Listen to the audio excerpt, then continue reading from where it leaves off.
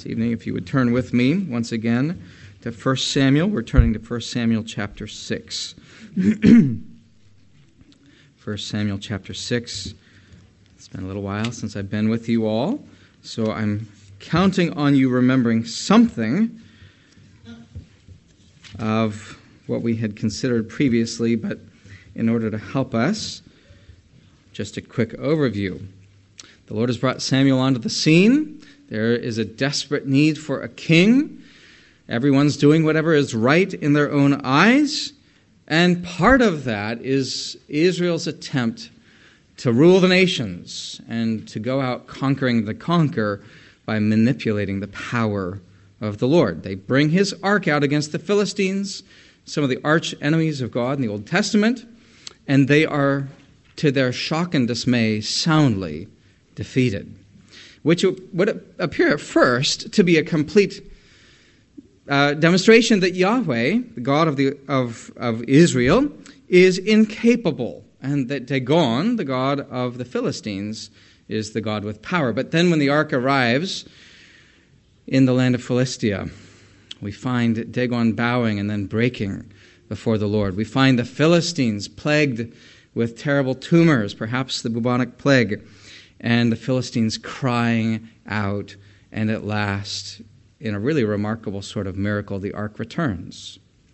And in a way that's very humble, but in a way that is unmistakable, that it is the Lord who has done these things.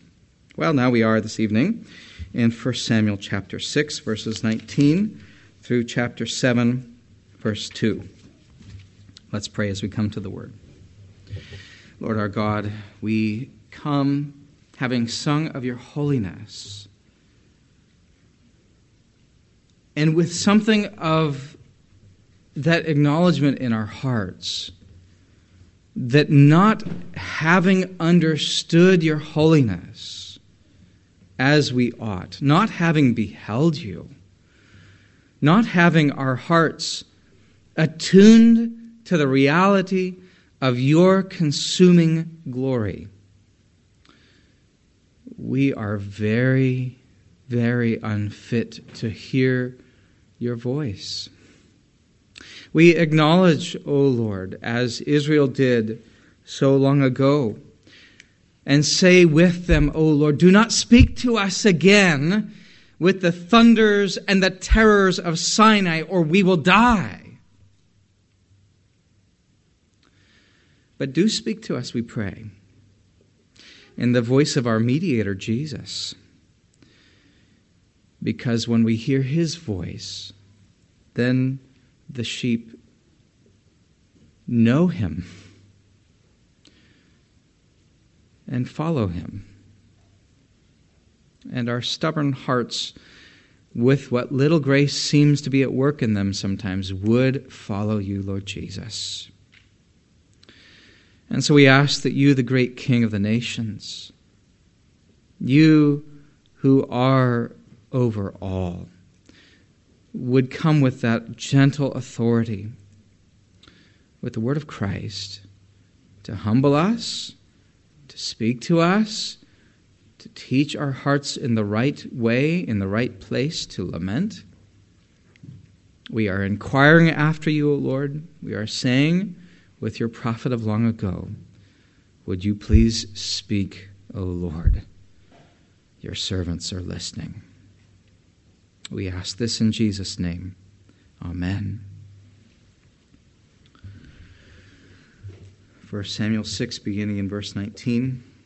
And he struck some of the men of Bethshemesh because they looked upon the ark of the Lord. He struck 70 men of them, and the people mourned before the Lord, because the Lord had struck the people with a great blow.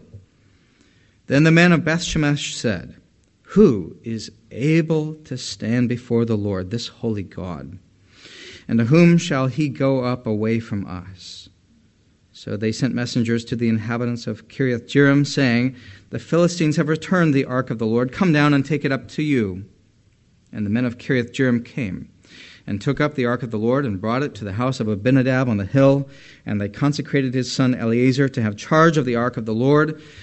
From the day that the ark was lodged at Kiriath Jearim a long time past, some 20 years. And all the house of Israel lamented after the Lord. This is God's holy and solemn word for us tonight.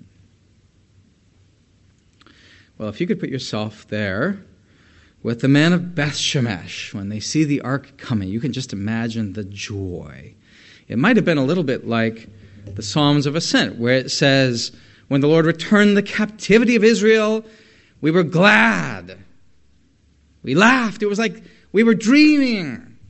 There comes the ark. God coming back to his people. Things are good. And it even seems as if we could put over the top of this particular mission, mission accomplished.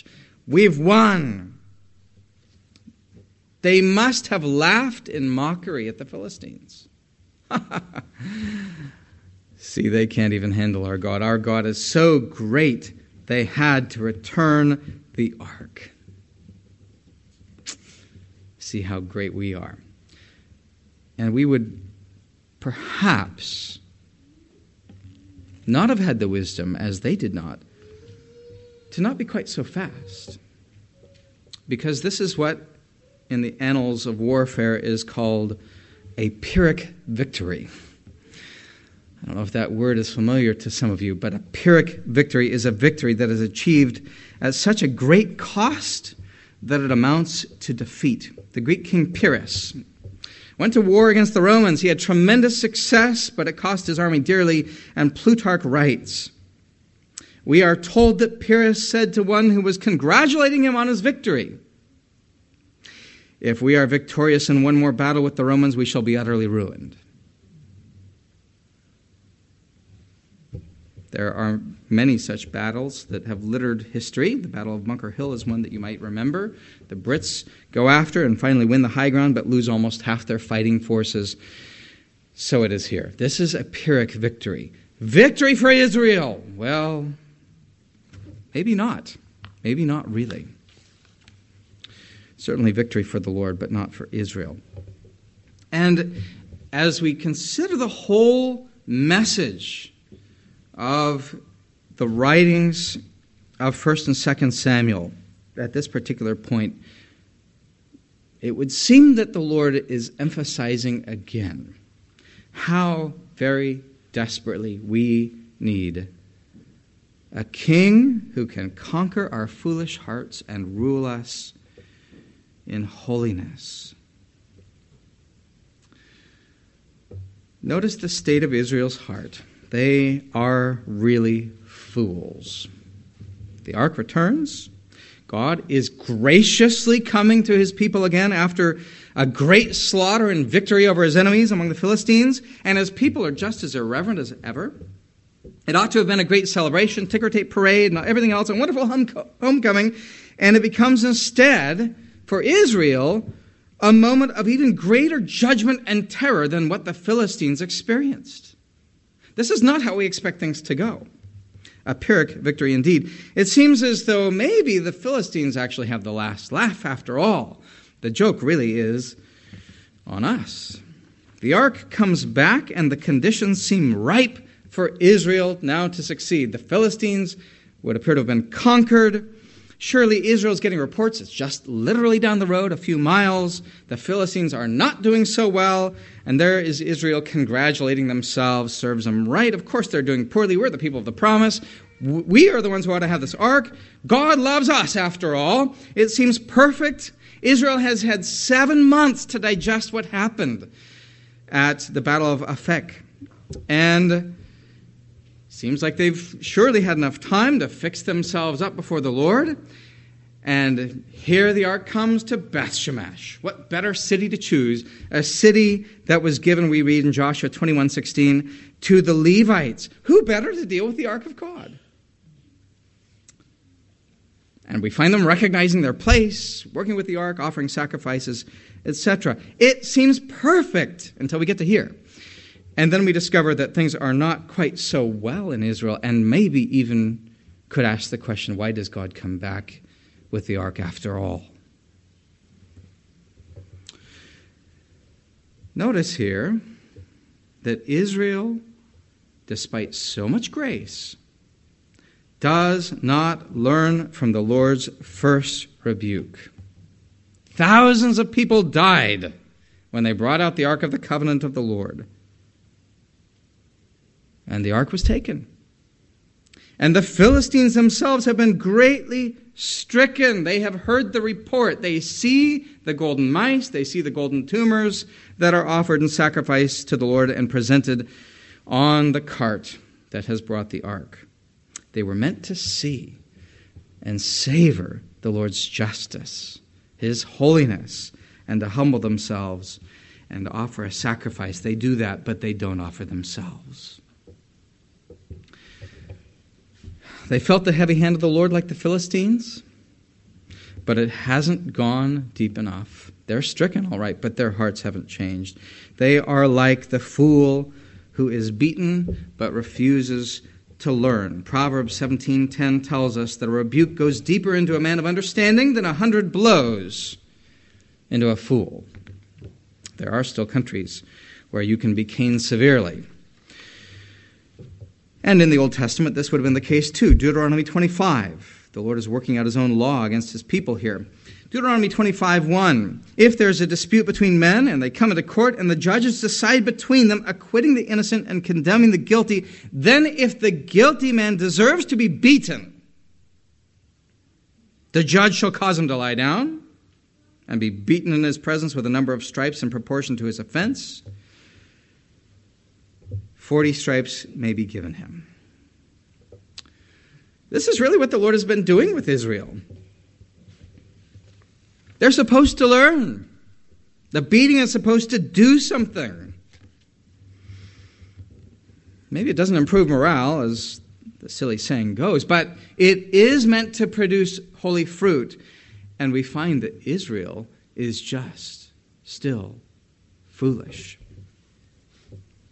Again, think of the Proverbs, which are written to sons who are by nature foolish, all of us.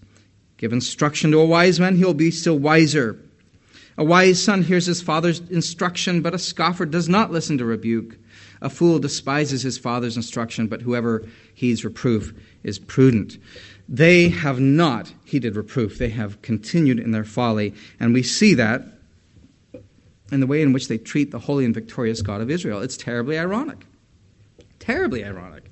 They've had all this time, 7 months, a perfect number, you catch that, 7 months, to reflect on all the discipline of the Lord, their humiliation at that battle 7 months back, but they don't receive the ark with the fear and humility and praise that belongs to a gracious God who comes back to his people. And they immediately accept this symbol of the Lord's rule and kingdom right back into their own hegemony and their religious hierarchy of self-interest and manipulation. They act as if nothing has really happened in the intervening months. Those 7 months without worship were just a sort of unfortunate episode, and everything's fine now, we'll just go on as we did before.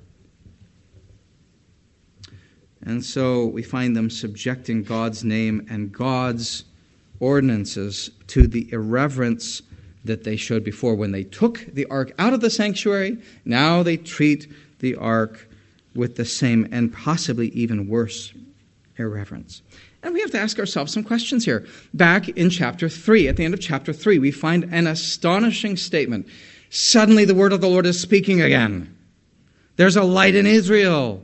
The prophet of God has come on the scene. There is a way to inquire of God. And does Israel ever do that? We don't read about it. They even go to Shiloh.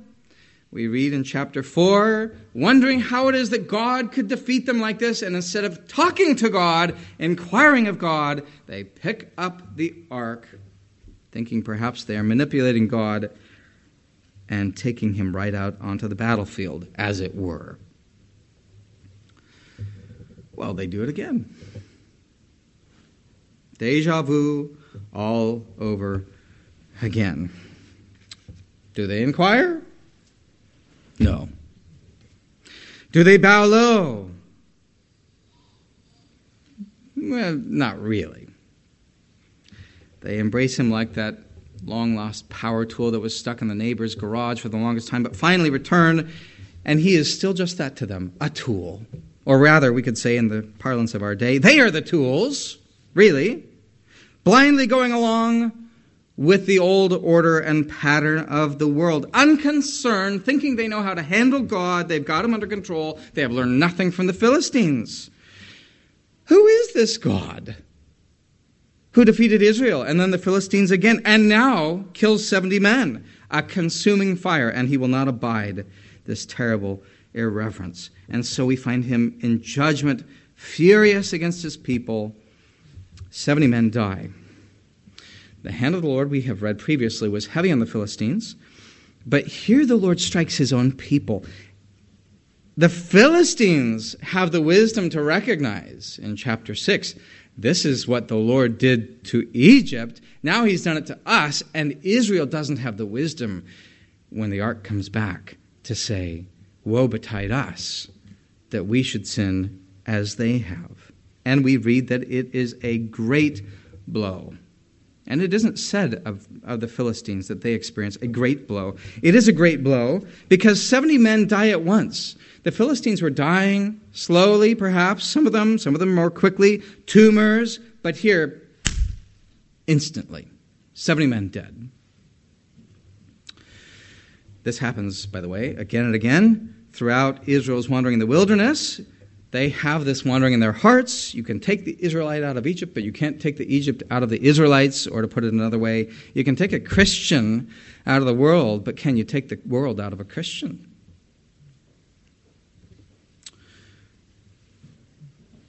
It's unbelievable, isn't it? Just unbelievable. Or is it? We just prayed for parents a little while ago. Think of all the times when you've had to tell your kids, go sit down in timeout, and then we're going to talk. And then you go and talk finally, and there's no problem here. Everything's fine. Unfortunately, spiritual obliviousness doesn't just somehow vanish as we get older. In fact, it might even get harder and more cemented in our souls and take over with greater power. It isn't age that makes for wisdom. It is the knowledge of God that makes for wisdom. Well, the Lord is patient with the Philistines. They dealt with the God of Israel as best they knew how. They inquired of their religious consultants, got the best advice that they could, and the Lord has relented. But Israel, who actually knows what they're to do, and Psalm 147 says, he hasn't dealt this way with any other nation. They didn't know his rules. Israel knows his rules. They know how they're supposed to honor the Lord, and they don't do it. One commentator puts it this way: like all great humor, this cuts both ways. Israel laughs at their folly, the folly of the Philistines, in imagining that these processes, that is, the golden mice and tumors, would be acceptable. Yet it was these religious professionals of another deity who understood what Yahweh was doing.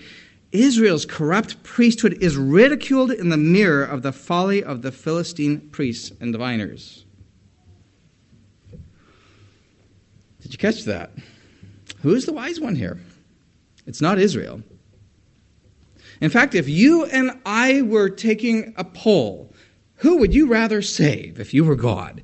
It probably wouldn't be Israel. In fact, maybe really the joke is on us as the church that we think other people are the really bad ones. Think of what Jesus says in Luke 16:8. The sons of this world are more shrewd in dealing with their own generation than the sons of light. Could it be that instead of our ready criticism that we offer against the false religionists and the pan-paganism of our day, maybe we are meant, looking on them, to pause and wonder, are they in their own way, not as they should be, but are they in their own way actually wiser than we are?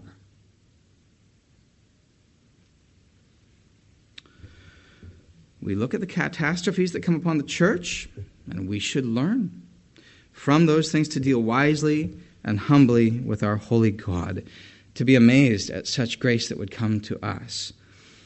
So where does this come from in Israel? What is at the root of this folly that can be beaten and beaten and beaten again and never change?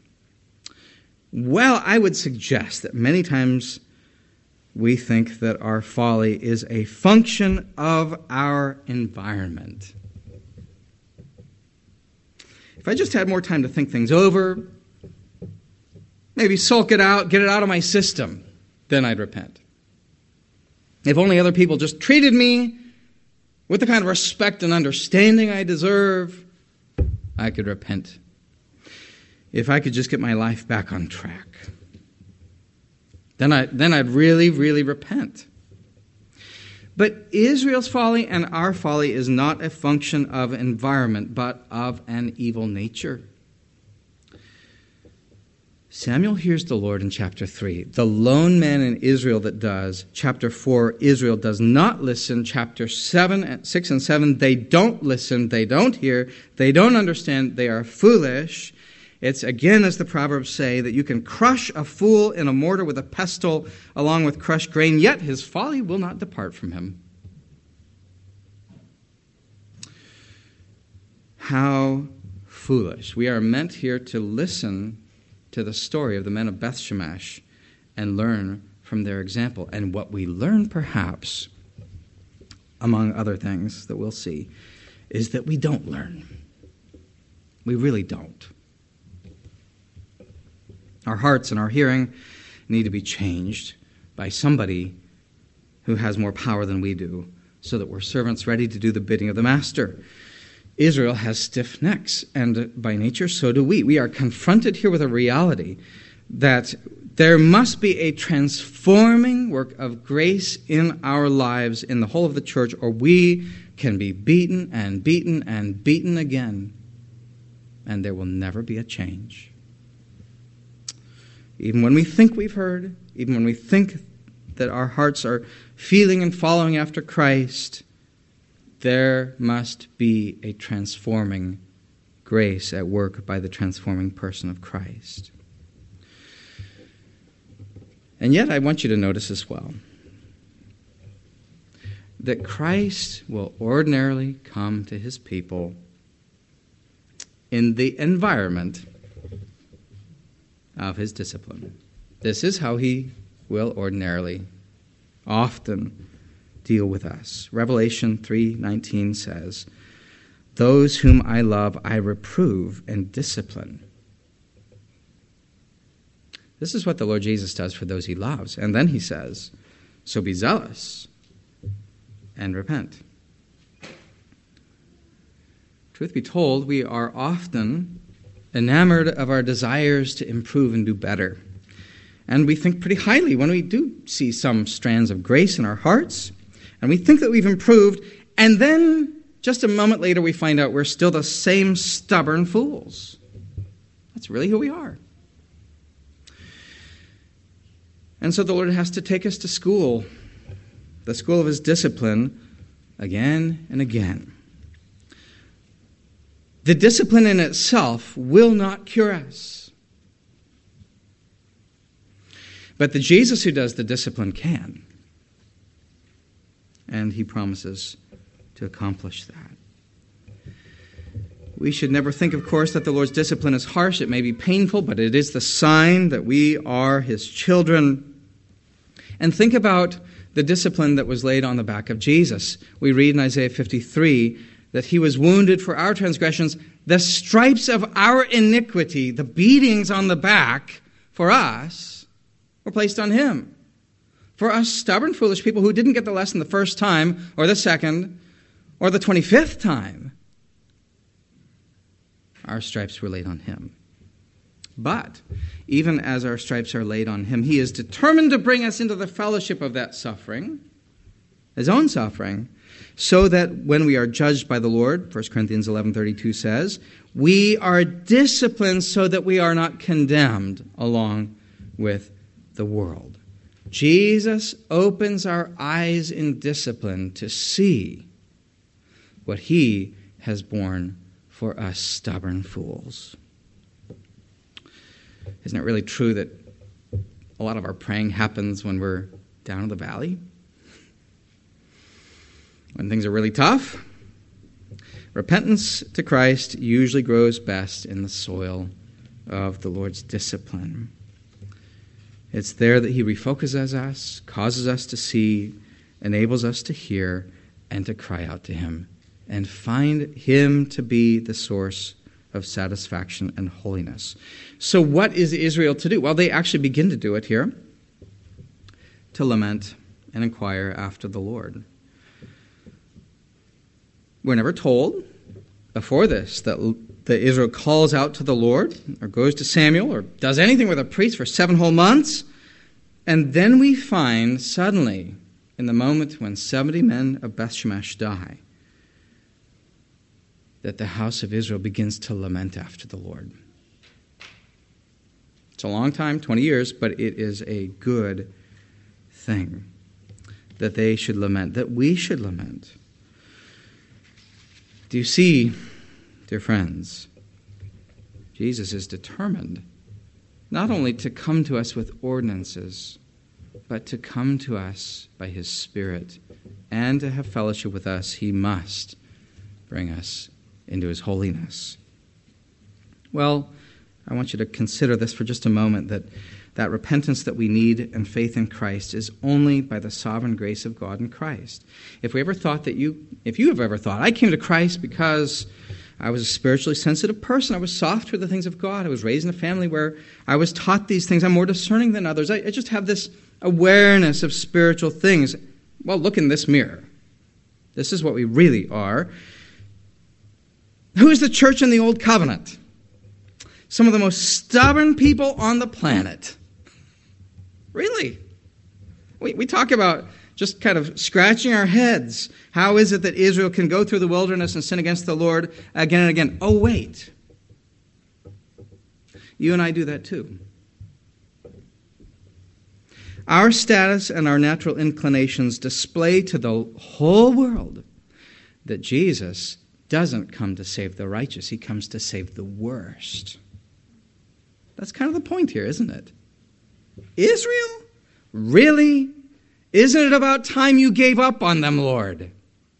No. He has come into the world to save sinners, of whom we are the chief.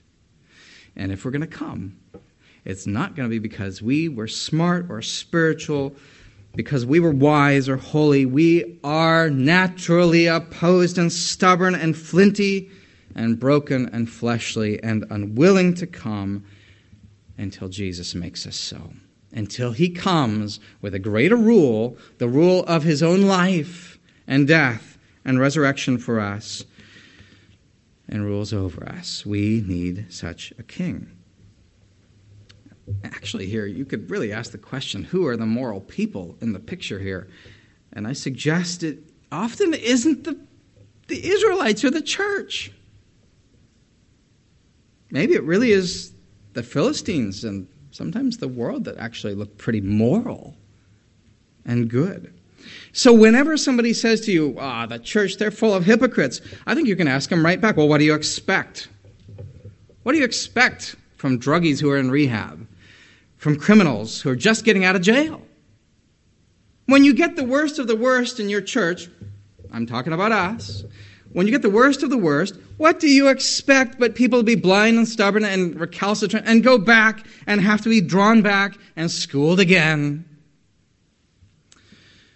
I think instead of saying, well, let's give some answers about the hypocrisy in the church, maybe our better answer would be to say something like, just imagine what I was like before.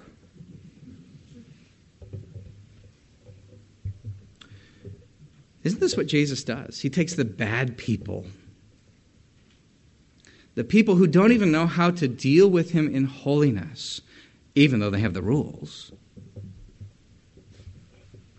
And he stretches out his hands to such a disobedient and contrary people all day long. The sovereign, if we could dare say, the stubborn grace of Jesus is magnified in a people who are stubborn, but not as stubborn as he is. Well, there's a small note of hope for Israel. And it is, I grant, small. But they raise two questions, the men of Beth Shemesh, as we come to the conclusion of these verses. Who is able to stand before the Lord, this holy God, and to whom shall he go away from us? Well, there is a sudden recognition. They're getting schooled. Some surprising words are coming out of their mouth. A sudden recognition that there is about God Almighty a transcendence and mystery, that he is more than they thought,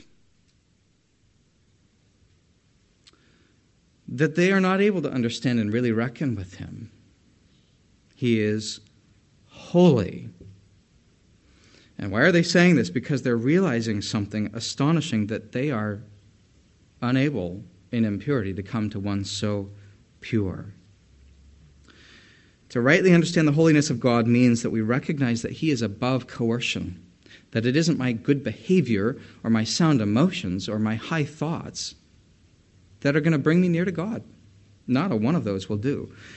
This is really, I think, a sort of terrifying warning to the modern church, including us, when we think that worship can be done in any sort of way that we like. Our God is a holy God. He is not to be worshipped just in any old way, and our lives are not to be lived before him in just any old way. He is the God of holiness. No one can stand before him. That's really the answer, isn't it? Who can stand before him? Nobody. And yet, listen to what a later prophet, Malachi, says in chapter 3, verse 2. Who can endure the day of his coming? And who can stand when he appears? And the answer we were expecting to hear is what the men of Beth Shemesh are very clearly saying. We can't do it. And he says, who can endure? Who can stand? He is like a refiner's fire and like fuller's soap. What's he coming to do? To refine, to purify, to make presentable those who are in themselves completely unable to stand before the Lord our God. And how does he do that? Immediately after Malachi, we come to the Gospels. And we find the one who is of purer eyes even than to look upon evil, before whom no sin can possibly stand. And he comes and he hangs out, so to speak, with sinners. He touches sinners. He comes and cleanses sinners. He takes their sins upon himself. This is the refiner. This is the purifier. We can't talk about him as if he's harmless, can we? And the men of Beth Shemesh get this, but not in the way they're supposed to, because the next question is, where can we send this ark away? The Philistines ask this question, so the ark goes from Ashdod to Gath to Ekron, finally it comes to Beth Shemesh. But what do you do when he's back home? You can't say, get out of your own house. There's no escape. That's the point. God has bound himself to his people in covenant. He is not simply going to let them go. He's the omnipresent God of all the earth. There's no getting away from him. Even if you make your bed on the furthest coast or in the very heart of hell, he is there. There is no escape. So, to summarize quickly their questions, this may be the first truthful thing that we've heard from Israel in a long time. Who can stand before him? Certainly we can't. Not unless the purifier comes and with his own blood makes us worthy. And isn't this what the nations, we read in Revelation, are crying out for at the end of the age? Crying out, who is able to stand? Let the mountains come and fall on us and crush us. Let us find a way of escape. There is no escape unless the God of Israel provides it. And this he has done. For our deeply stubborn, foolish, idolatrous hearts, just as he did for Israel in the giving of the Messiah, the Lord Jesus Christ. But notice what really is going on here. The Philistines wanted to get rid of the ark. So does Israel. Where can we send this ark away? We don't want to do this anymore. They treat the Lord with the same irreverence as the pagan nations. And then they treat him with the same dismissal as the pagan nations. And so they write, perhaps, or send a messenger to Kiriath Jearim, the Philistines have returned the ark. Come get it. We don't want it. God has come, and we don't want him. It's a sort of half-hearted repentance. I'll repent a little bit, just as long as you kind of leave me alone, Lord. It's really depressing.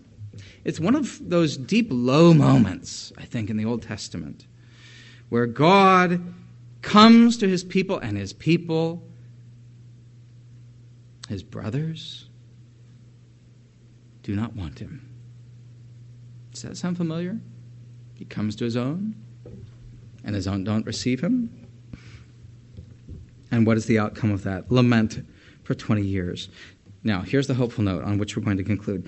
All of this is according to God's gracious promise to establish worship not at the tent in Shiloh, which was wiped out by the Philistines apparently, but in a temple which will be a symbol of a more permanent presence and glory of God with his people. This is, tonight, the conclusion of what many scholars call the Ark narrative that began in chapter 4. But it's really not the story of the Ark, is it? It's really the story of the Lord, who is the King over all things. And this entire section of Samuel leaves us crying out for a king. They're doing what's right in their own eyes. It leads to Eli and his sons. It leads to the ark being taken away. It leads to Israel receiving the ark back and being just as bad as the Philistines, maybe worse. Stubborn, foolish, evil people. We need a king who can rule the heart, who can change the heart, who can renew a people after his own image. That is the story to which this is leading. Here's a magnifying lens over our own nature and character. We need a king who can conquer our hearts and rule us in the joy of his own holiness. And this he has given in a broken and bleeding Savior.